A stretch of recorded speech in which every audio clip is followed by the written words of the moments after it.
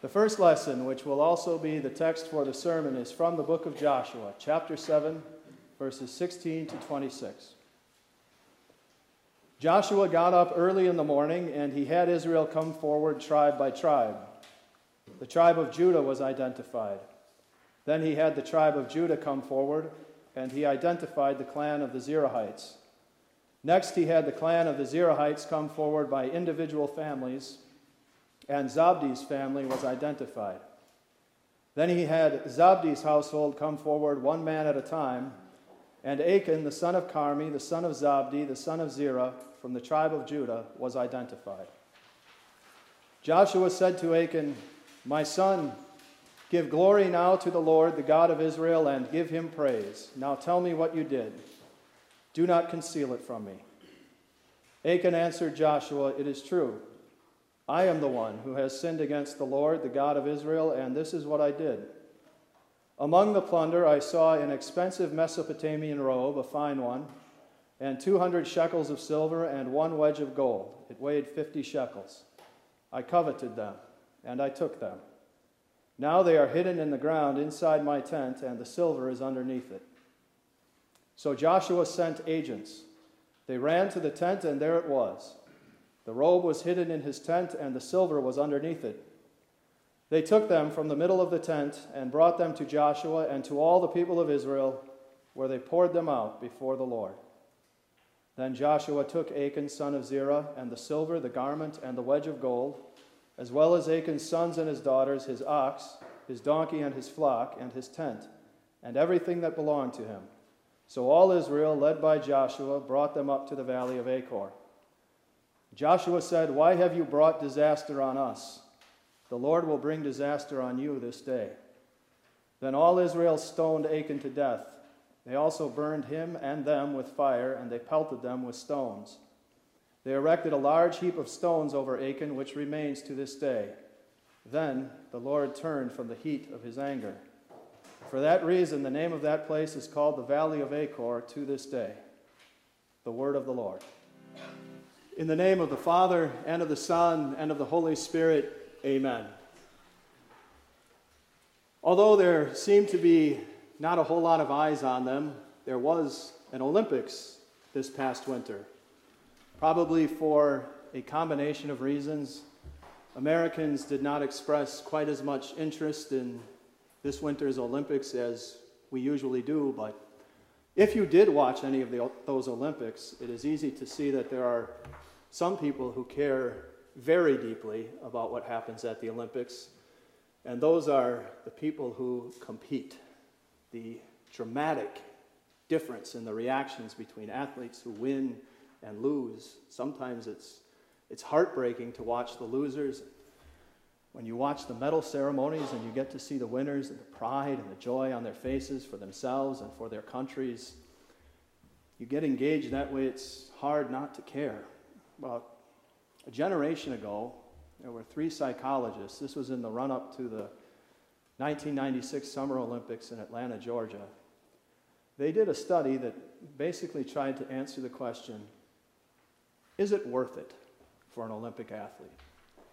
When it's all said and done and the Olympics are over and they look back on it, are they satisfied? Are they happy that they poured years, sometimes decades, into their lives for training for this one moment in the Olympics?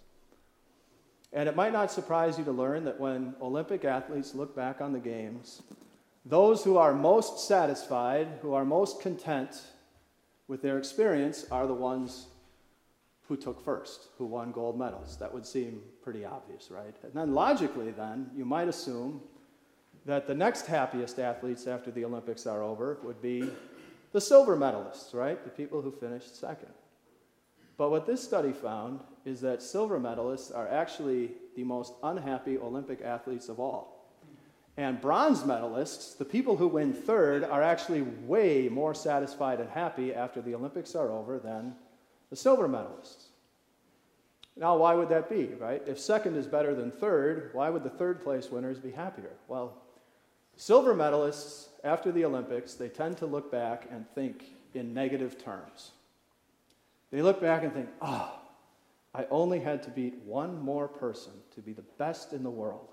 and I just couldn't do it. I missed it by that much, and it bothers them for the rest of their lives. Meanwhile, bronze medalists look at their results in positive terms.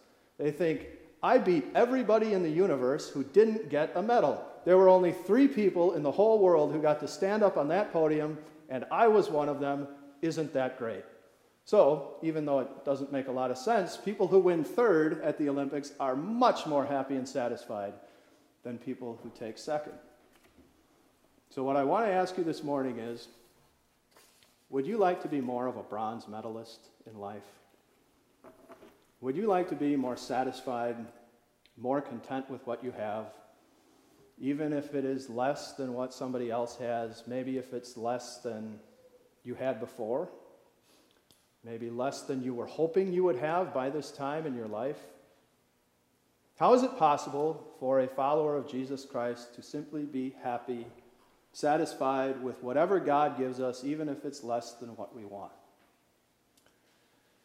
If only this man named Achan had stopped for a minute to consider some of these deep, important questions. Now, if you've been reading your Bible every day for 80 years, or you are new to the Word of God, there is a very good chance either way that the name Achan does not ring a bell too loudly for you. And there is also a good chance that maybe you have never heard the story of Achan before. This man, Achan, lived at a pivotal time in history. Over 1,000 years before our Savior Jesus was born, Achan was part of Israel, the nation that God had chosen to carry the promise of the Savior that would finally be born for all of us. Achan and all of his fellow Israelites had spent the last 40 years. 40 years is a very long time. And they had spent the last 40 years wandering in the wilderness, in the desert, with nothing but the bare necessities that the Lord was providing with them, just enough so that they could survive. And then finally, after 40 years of wandering in the wilderness with nothing but the necessities, Achan and all of the Israelites, led by their great general Joshua, they finally got to cross the Jordan River and enter the land that the Lord had promised them. At that time, it was known as the land of Canaan. Their mission from the Lord was to conquer it and turn Canaan into the land of Israel. After they crossed the Jordan River, Achan and the Israelites, led by Joshua, they headed for a major central city. Their strategy was to knock out the biggest city first and then fan out from there, and that city was called Jericho. And after marching around the city of Jericho, the walls miraculously fell, and that key city fell into the hands of Joshua and Achan and all of the Israelites. And after their victory at Jericho, the Lord gave all of the Israelites crystal clear, specific instructions. You do not take any of the loot from Jericho for yourselves. You dedicate every last bit of the plunder from Jericho to me, the Lord, and destroy all of it. Now, we don't know for sure why the Lord gave that command. The best guess probably is that when it was all said and done and they had conquered the whole country, the Lord didn't want anybody to be able to say, yeah, but the only reason they won is because they got all those supplies and weapons out of Jericho. When it was all over, the Lord wanted all glory for the conquest for himself. But if that's not the reason, then for whatever reason, the Lord said, you don't keep a speck of that stuff for yourself, dedicate it to me and destroy it. And everybody in Israel listened to the Lord except for Achan. Well, after their victory at Jericho, that great victory, the Israelites moved on to the next city on their hit list, a city called Ai. But something strange and unexpected happened at Ai. Even though it was much smaller and weaker than Jericho, the Israelites lost the battle of Ai. Joshua was wondering why, so he asked the Lord. And the Lord explained to Joshua why Israel's military conquest had suddenly hit a wall. Israel has sinned. They have violated my covenant, which I commanded them to keep. They have taken some of the devoted things they have stolen. That is why the Israelites cannot stand against their enemies. And then the Lord gave Joshua instructions to cast lots publicly, so all of Israel would be able to see it, cast lots to find out who the perpetrator was. And when he did that, the lot fell on Achan.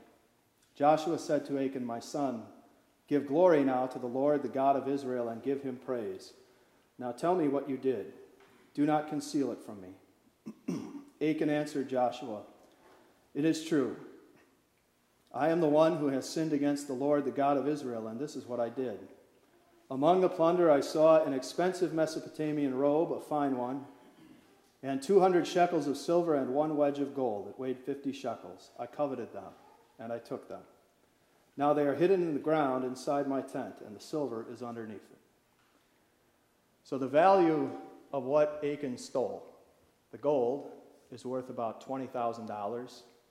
The silver is worth about $10,000 plus one posh coat, for those brutal Mideastern winters where you've got to have a coat.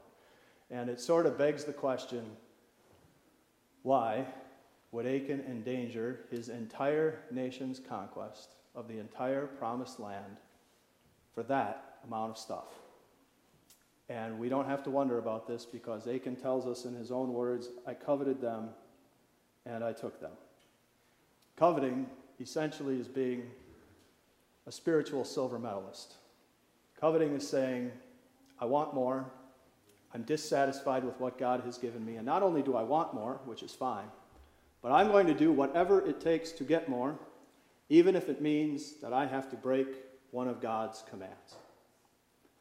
From this sad story of Achan, there's a number of lessons that we can pull away from this.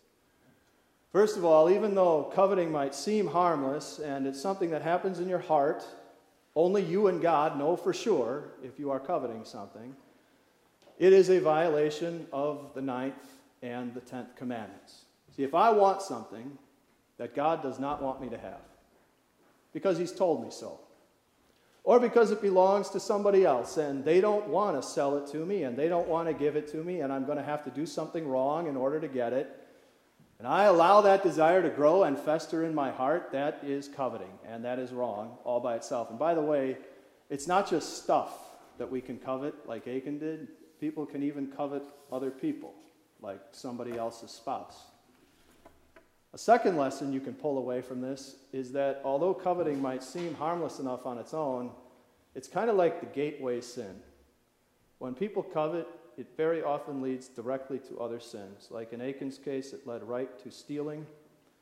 It can lead to fraud and shady deals and con jobs, and coveting another person can even lead to adultery.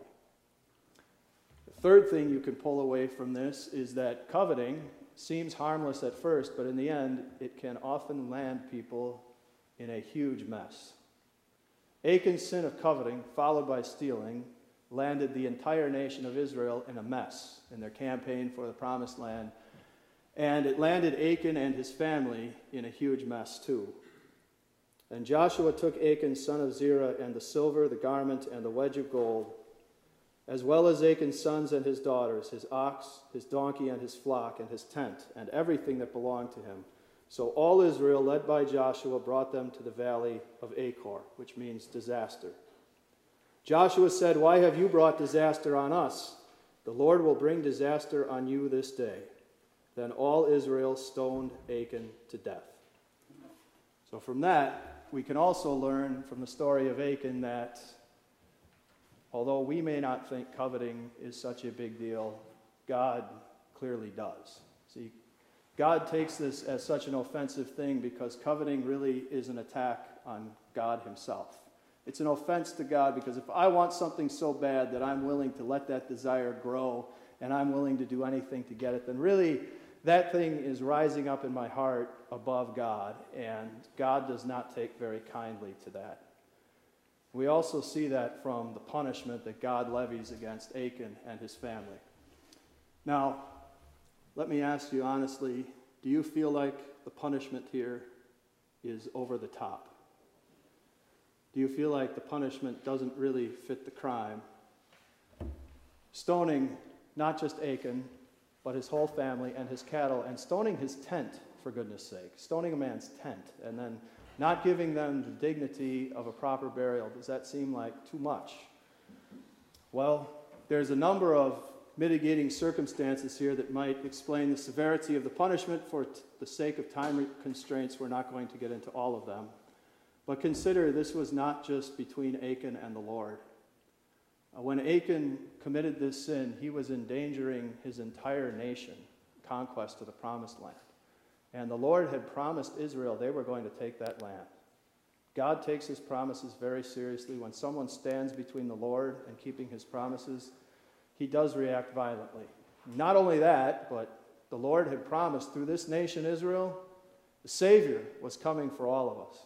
And Achan was now standing in the way of that promise too. And that explains why the Lord reacts the way that he does. But there is always something about this story that bothers me. And maybe by now, it bugs you too. It is the question, why? Why on earth would Achan do such a thing? Why couldn't Achan just be satisfied?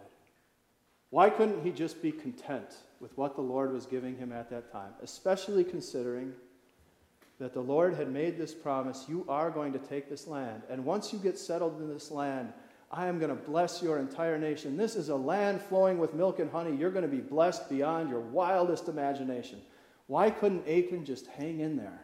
Why couldn't he just be satisfied a little while longer? Because he could actually see that the Lord was in the process of keeping this promise. He saw the walls of Jericho fall. He knew he was about to get all these great things from the Lord. Well, unless you're a mind reader, you don't know for sure, but consider what Achan and the Israelites have been up to for the last 40 years, which is a very long time. They've been wandering in the middle of nowhere with nothing but the bare necessities. And the Lord was giving them just what they needed to survive, but nothing more than that. And after 40 years of doing with less, wouldn't you maybe be ready for more? And wouldn't you maybe be ready for more now, even if it means you have to covet it and steal it? Do you ever feel like you've been in the wilderness? Have you ever had a time in life where you kind of feel like you're out in the desert and God isn't blessing you very richly? You ever feel like maybe God isn't moving fast enough on his promises to bless you, and maybe your best interests aren't exactly centered directly in the middle of God's heart? I think there are a lot of Christians who have felt that way at some point in their lives, and I especially think over the past couple of years there have been a lot of Christians who feel like they've just been out in the middle of nowhere, just sort of drifting around without a lot of good things happening to them, without a lot of good things coming their way. And it's so easy for us in that situation to make the same mistake as Achan, to eye up something good, and even if we know that God doesn't want us to have it, just make a grab for it. And this is why God sent his son Jesus to step out into his own wilderness. For 40 days and 40 nights, Jesus Christ stood in his own wilderness, and he did not even have the bare necessities. He did not even have enough to survive. He didn't even have any food for his own starving body. And yet, even at the end of those 40 days and 40 nights with nothing in the wilderness, when Satan came and tempted Jesus, Jesus refused to covet even a piece of bread for his body, simply because he knew it was not God's plan. It was not God's purpose for him to have that gift at that time. And so Jesus remained content. He remained satisfied with what the Father was giving him, even though at the moment what the Father was giving him was nothing. And then later, when Satan takes Jesus to the top of that mountain and shows him all the wealth in the world and says, if you are just dissatisfied with God's plan for you, if you just want this more, all the wealth in the world will be yours. Not even for that did Jesus ditch the plan of his heavenly Father. That glory was going to be Jesus at the end of his cross and his empty grave, but it was not the Father's purpose for him to have it at that time. And Jesus remained satisfied with what his Father was giving him and refused to covet. And then later in life, if you fast forward 3 years in Jesus' ministry, as he is kneeling in the Garden of Gethsemane and he can see the suffering and the cross coming his way, Jesus prayed, "Not my will, but yours be done." See, Jesus was hoping for another way for this plan to be achieved, but he was still content. If the Father's plan was suffering and death, Jesus would be satisfied with that. And this is what a heart of contentment says in a Christian. It takes on the attitude, the heart of our Savior Jesus, and says, I can want more. I can want different from God. But whatever his plan is, whatever he chooses to give me, whether it is a lot or a little, I will be satisfied, I will be content, and trust the plans of my Heavenly Father. And that's what contentment comes down to, a pure trust in God. He has my best interests in heart. He will give me what is best at the right time. So where does that pure trust in God come from? All we have to do is look at the cross of Jesus that is marked out for us so clearly in the season of Lent. All we have to do is look at today's gospel where Jesus goes out to the wilderness, conquers Satan and his temptations for us. See, this is God's plan for you, to send his Son out to the wilderness to be perfect for you, to send his Son to the cross to bleed and die, to wash away all your sins.